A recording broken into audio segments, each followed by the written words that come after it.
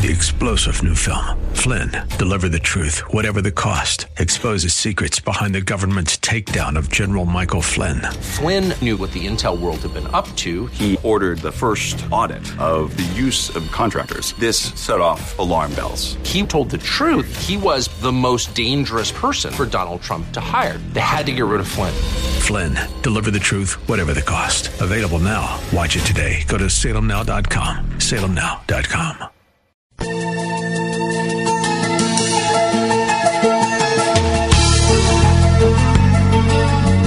It's time once again for another look into God's infallible book as we welcome you to another broadcast of the Riches of Grace.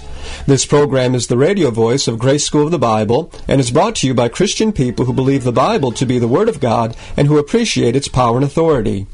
At the heart of our ministry is the desire to help you appreciate and rejoice in the riches of God's grace to us in Christ. That's why we call this program the Riches of Grace.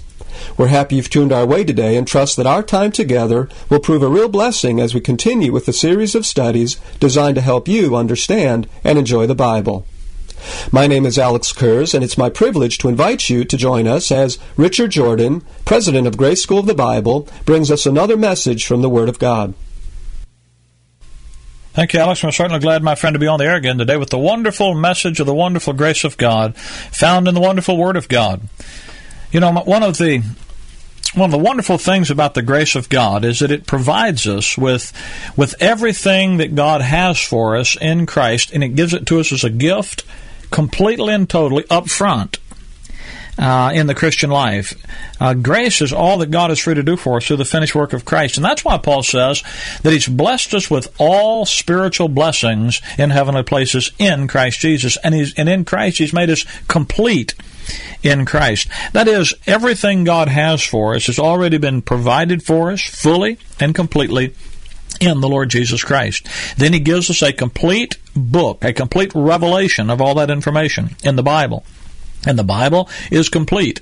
There's no need for God to say any more, to teach any more, to do any more than what He's already done, said, and taught, and He put in His book. He wrote the Word of God, and He preserved it through time for us that you and I might be perfect, thoroughly furnished unto every good work. And we've said to you many times, that word perfect in the Bible is not sinless perfection. It's not faultless. It's not having no imperfections in the sense of moral or spiritual declension. God, we like the wham, bam, click, click, just, make a perfect saint that quick kind of thing. And that isn't what God's doing. Perfect in the Bible has nothing to do with being sinlessly perfect. When the Bible talks about, Paul says, we speak wisdom among them that are perfect, he's talking about people that are mature, people that are complete, people that are grown up spiritually, that the man of God made perfect, definition, thoroughly furnished to every good work.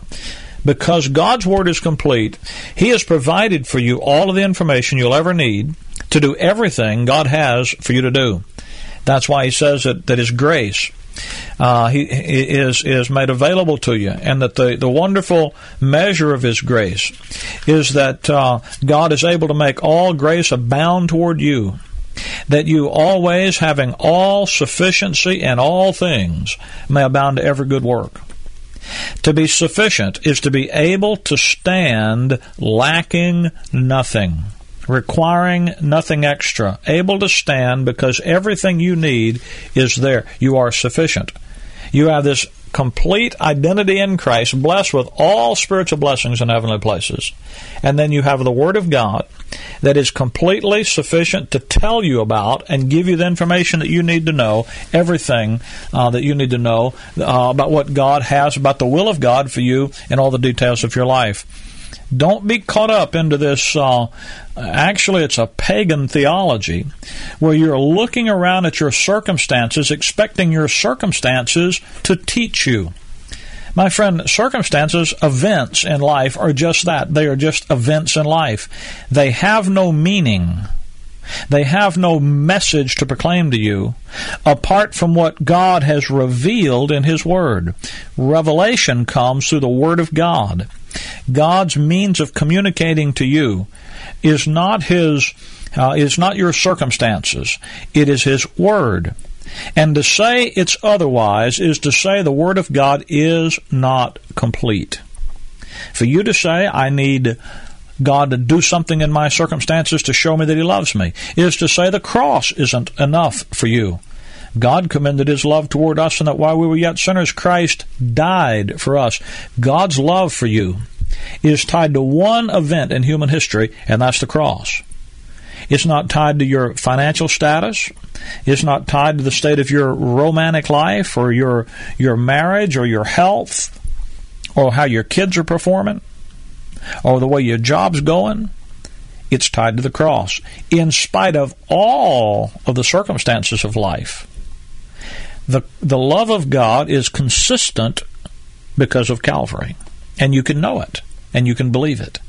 And it's revealed to you and made known to you to rest in through God's Word. You see, God has given you and me as believers operating assets that are designed to enhance our life as we live day by day under grace.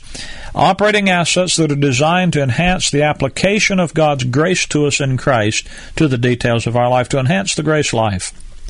He's given us His Word, the written Word of God, to communicate His mind, His thinking to us. He's given us God the Holy Spirit as the indwelling resident applicator of His Word, as the seal. We're sealed with the Holy Ghost, the Holy Spirit, until the day of redemption. He's given us the local assembly of believers as an asset in which we can go and function together. And the local church, really, literally, in Paul's epistles, is sort of like a life science laboratory where you learn doctrine, not just theoretically, not just in the classroom setting. Now, local church is a classroom for the communication of sound doctrine, pastors and teachers that communicate the doctrine to us, and that's an asset.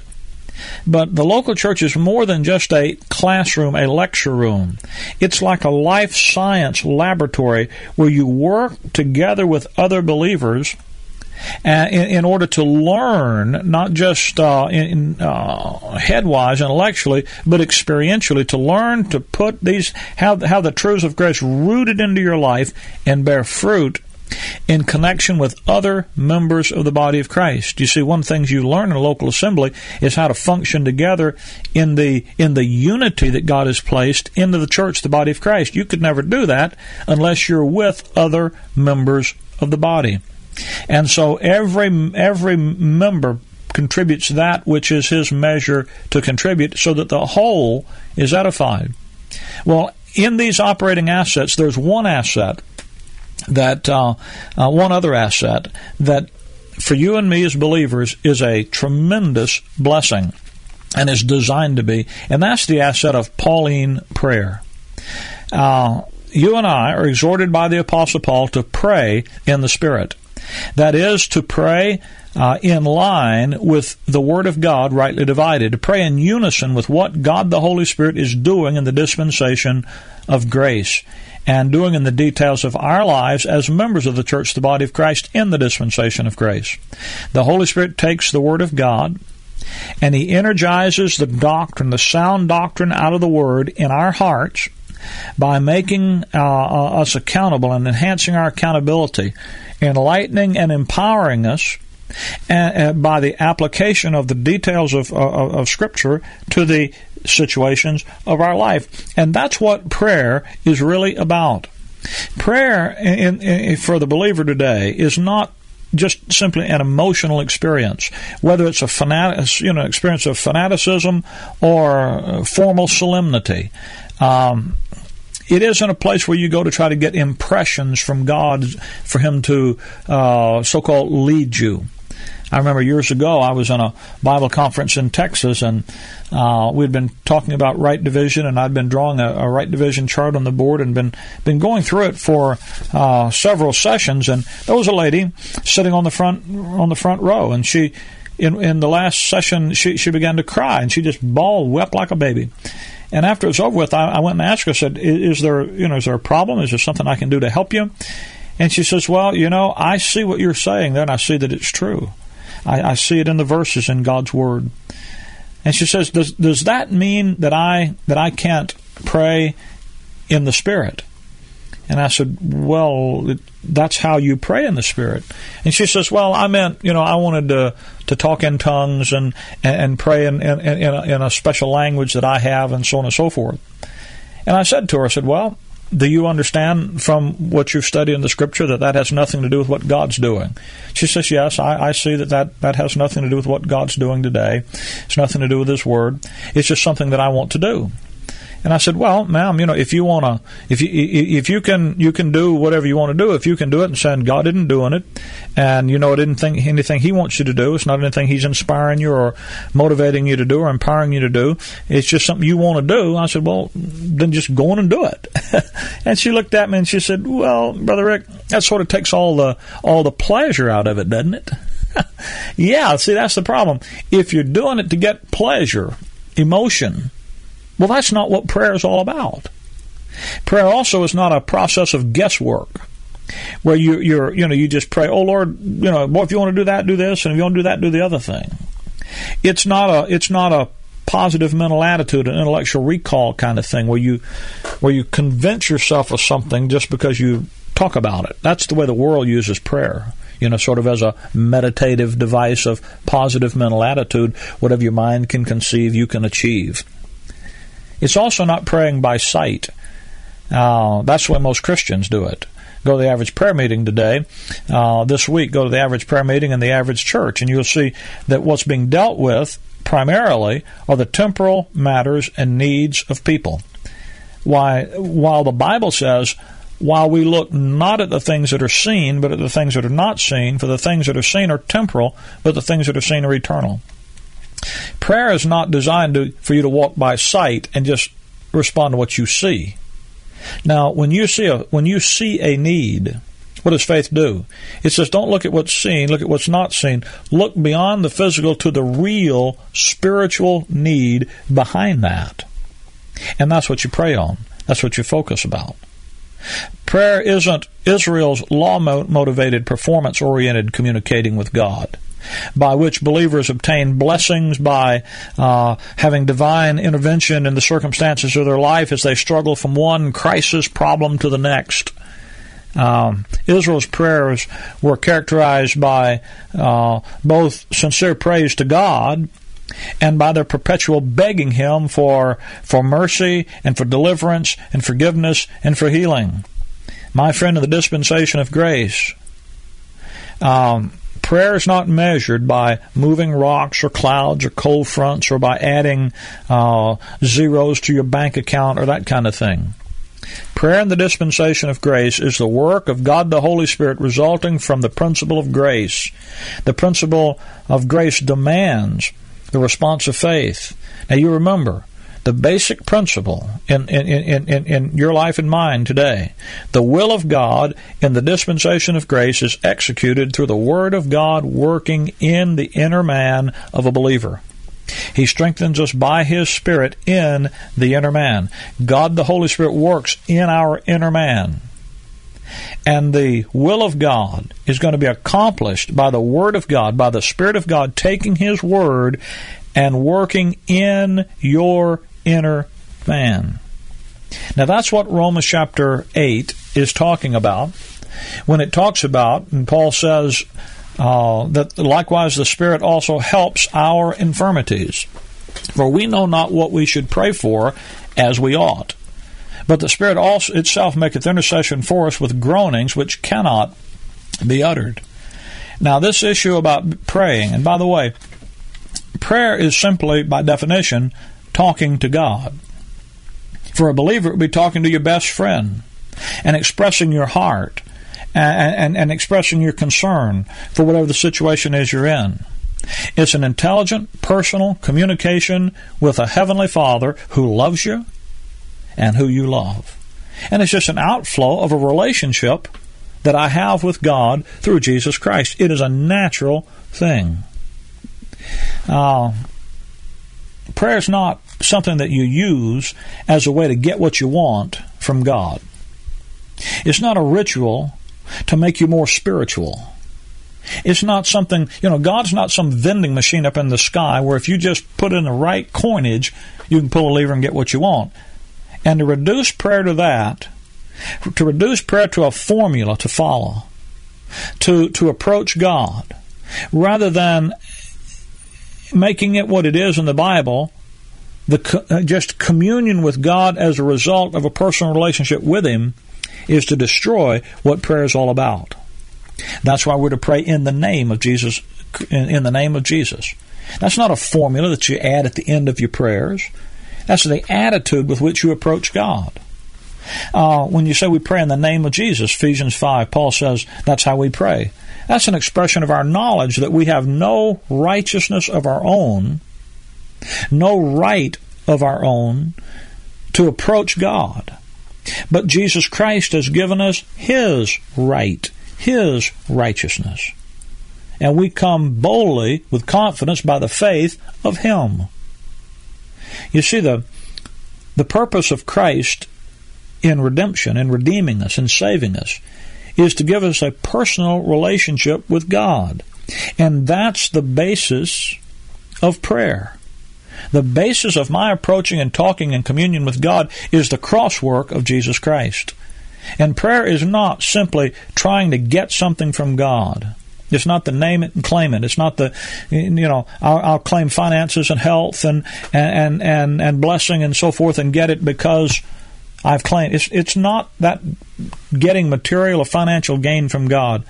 Paul says, having food and raiment, let us therewith be content. Godliness with contentment is great gain. Why, if godliness with contentment is great gain, what does God consider to be great gain? I mean, what do you really need anyway? See? And prayer is not designed, by the way, to relieve guilt. You know what relieves guilt? The cross, the blood of Christ, in whom we have redemption through His blood, the forgiveness of sins. If you're redeemed and you're forgiven in Christ, and Christ lives in you, I mean, what's the point? What's your problem? There's where you find guilt taken care of. That's where you find forgiveness. You see, you don't need to pray about forgiveness. You need to believe the facts about the cross, and that'll take care of it. When Paul says the Spirit helps our infirmities, he explains this, how the Spirit works, how we pray in the Spirit. We know not what we should pray for as we ought. Now, when he says we don't know what to pray for as we ought to know, because the Word tells us how to pray. By the way, you have 2 ears and 1 mouth. My dad used to say that to me all the time. Son, how many ears do you have? 2. How many mouths? 1. Well, then maybe you ought to listen twice as much as you talk. You know that. Well, you see, prayer is the same way. God expects us to listen to Him. How do you listen to God? No, you don't go off in a closet and say, "Speak, Lord, talk to me." No, God already has spoken. It's a cardinal tenet of the Christian faith that God has spoken, and that revelation has been written down in a book, and that book is complete. So if you want to listen to God speak, you get into God's Word. Now, if you're going to commune with your Heavenly Father, if you're going to talk to God, if you're going to have personal, intelligent communion with a Heavenly Father that loves you and that you love, and you're going to talk with your best friend about what's on your heart, about the situation and the circumstances you're in, then you're going to talk to Him and pour out your heart to Him about whatever the situation is. And then you're going to listen to what He says. How are you going to listen? You're going to have to get your Bible and take your Bible and study your Bible. None of this, I'm looking around for something, God's going to put something across my path and I'm going to know He's directing me. No. Don't practice some kind of heathen paganism. Don't start using prayer as a means of divination. Use the Word of God for what it's meant to be. God speak to you. Now you say, "But Brother Rick, I don't know what God's Word has to say." Well, then find out. You see, that's what study is about. That's what personal intake of sound doctrine is all about. That's why we talk to you week after week here about rightly dividing the word of truth. Why? Well, if you can rightly divide God's Word, then you can be a approved workman. You don't need me or any other preacher. You can stand on your own 2 feet go to God's Word, get the information out of it yourself, and then by faith apply it to the details of life. There needs to be personal Bible study, proper Bible study. Then there is the Bible says, in the multitude of counselors, there's wisdom. They're the fellowship of other saints who've been there, done that, found the answer ahead of time. What a blessing it is to be able to fellowship in the assembly of believers. We've had people in our assembly just go through difficulties and heartaches, and every time it happens, someone will come along from the assembly and say, I've been there, I've had that. We just found that this was the scripture that applied to that. So you see, tribulation works patience, and patience experience, and experience hope. Because you've been through trouble, stayed by the Word, you've got some experience, and when someone else goes through it, they have the fellow members of the body to give them experience with. But what are they going to be able to teach them? They're going to teach them the doctrine. So I pray about it, I think about it, I talk to God about it, I pour out my heart with Him, I'm prayerful about everything. Then I listen to what He has to say. And you see, what He does, we know not what to pray for as we ought, but the Spirit itself maketh intercession for us with groanings which cannot be uttered. The Holy Spirit is going to intercede for us. He that searcheth the hearts knoweth what is the mind of the Spirit, because He maketh intercession for the saints according to the will of God. You see, the Holy Spirit's intercession is explained in verse 27 as being according to the will of God. Now, where are you going to find the will of God? Well, you're going to find it in the book. Ephesians 1 verse 9, Paul says that God has made known to us the mystery of His will, which He purposed in Himself. Think about that. God has made known the mystery, the secret of His will. Well, if He has revealed His secret will, then is there any secret will left? No. It's been revealed. If the verse means what it says. Now, if you don't believe the verses, then just wait a few minutes and you can listen to somebody else. But God says He's made the secret known. There's no secret will of God for your life. His will for your life has been completely and totally revealed in His Word. So how's the Spirit of God, who makes intercession for the saints according to the will of God, what's He going to do? The Spirit of God is going to take the Word of God, and with the sound doctrine out of the Word of God, He's going to guide your life. How? Through the application of sound doctrine out of the Word of God, rightly divided. That's how the Holy Spirit guides our intercession to the real needs. You see, the Holy Spirit makes intercession for us with groanings which cannot be uttered. He can get right down to the deepest real need in the issue, not the surface need, but the real issue, the spiritual issue underneath the surface. A groanings that can't be uttered. You remember the Lord Jesus Christ stood at the grave of Lazarus in John 11:35. Have a scripture quoting contest. Every kid knows that verse. Jesus wept. What did He do? Well, tears are called agony in solution. There came a point where there just wasn't anything that said He just wept. You couldn't utter the sorrow, but He expressed it. And God, the Holy Spirit, takes sound doctrine from the Word of God and guides through that doctrine, through that spiritual understanding and being applied to the circumstances of life, right down the deepest levels of our human need. So Paul says, we know that all things work together for good to them that love God, to them who are the called according to His purpose, for whom He did foreknow, He also did predestinate to be conformed to the image of His Son. When He says we know that all things work together, that verse has a context. We know that all this application of sound doctrine to the details of our life works good. And what is the good? It's that we would be conformed to the image of Christ. God is working in the lives of believer, the Holy Spirit working through the power of the Word of God in your life to bring you into conformity to Jesus Christ. Time's almost gone.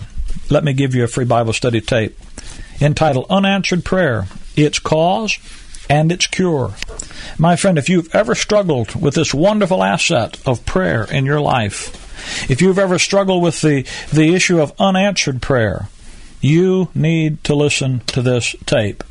There's some doctrine on this tape that'll liberate you and cause your prayer life to become the divine operating asset God has determined and planned for it to be.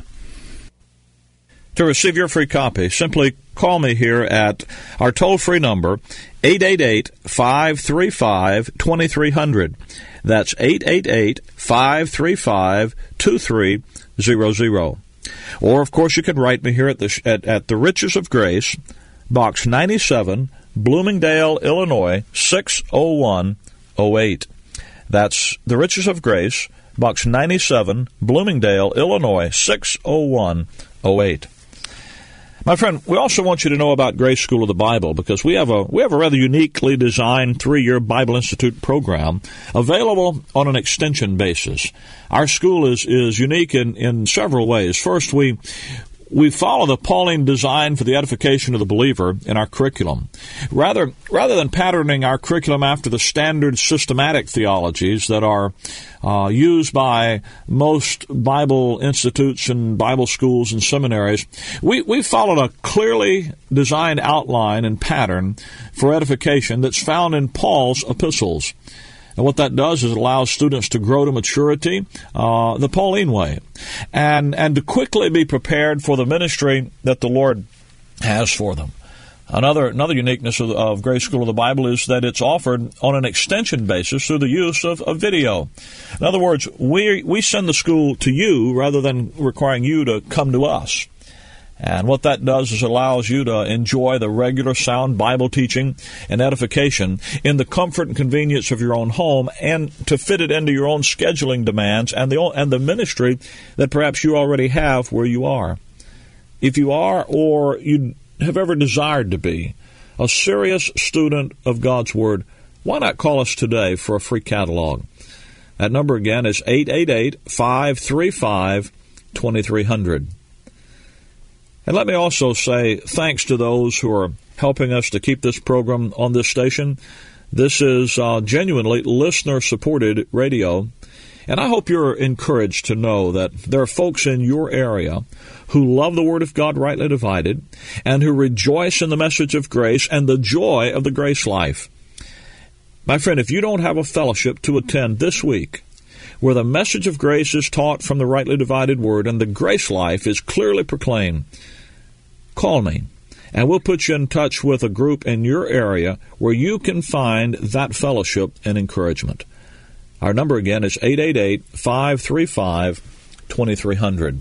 Or, of course, you can write me at any time at the Riches of Grace, Box 97, Bloomingdale, Illinois, 60108.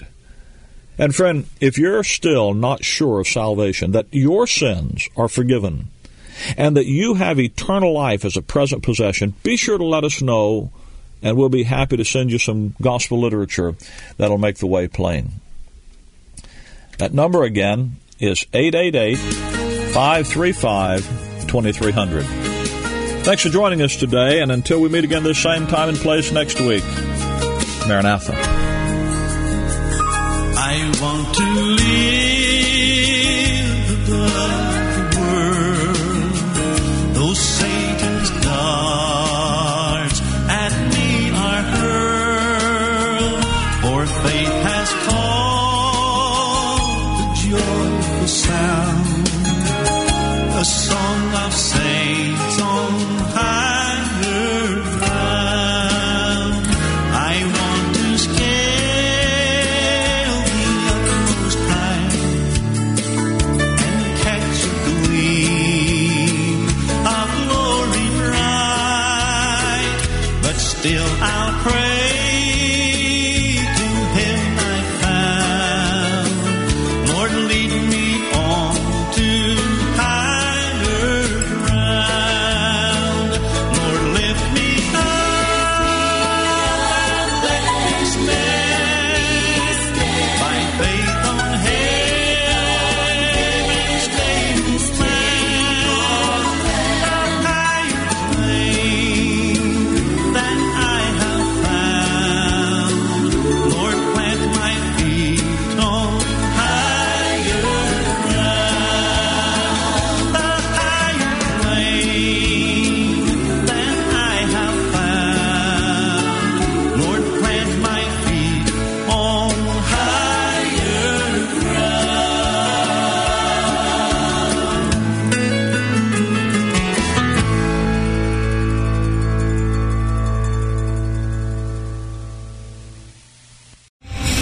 Retired General Michael J. Flynn, head of the Pentagon Intelligence Agency, knew all the government's dirty secrets. He was one of the most respected generals in the military. Flynn knew what the intel world had been up to. He understood its funding. He ordered the first audit of the use of contractors. This set off alarm bells. The explosive new documentary, Flynn, Deliver the Truth, Whatever the Cost, uncovers the facts behind this scandal. Flynn told the truth. He was the most dangerous person for Donald Trump to hire. I find out the worst enemy that I'm going to face in my life is right here in America. They took my assessment and they wanted me to change it. And I was like, I'm not changing it. They had to get rid of Flynn. With in-depth interviews, archival footage, and never-before-seen personal records of the man behind the headlines. I just felt like I was drowning. Flynn, Deliver the Truth, Whatever the Cost. Available now. Watch it today. Go to salemnow.com. salemnow.com.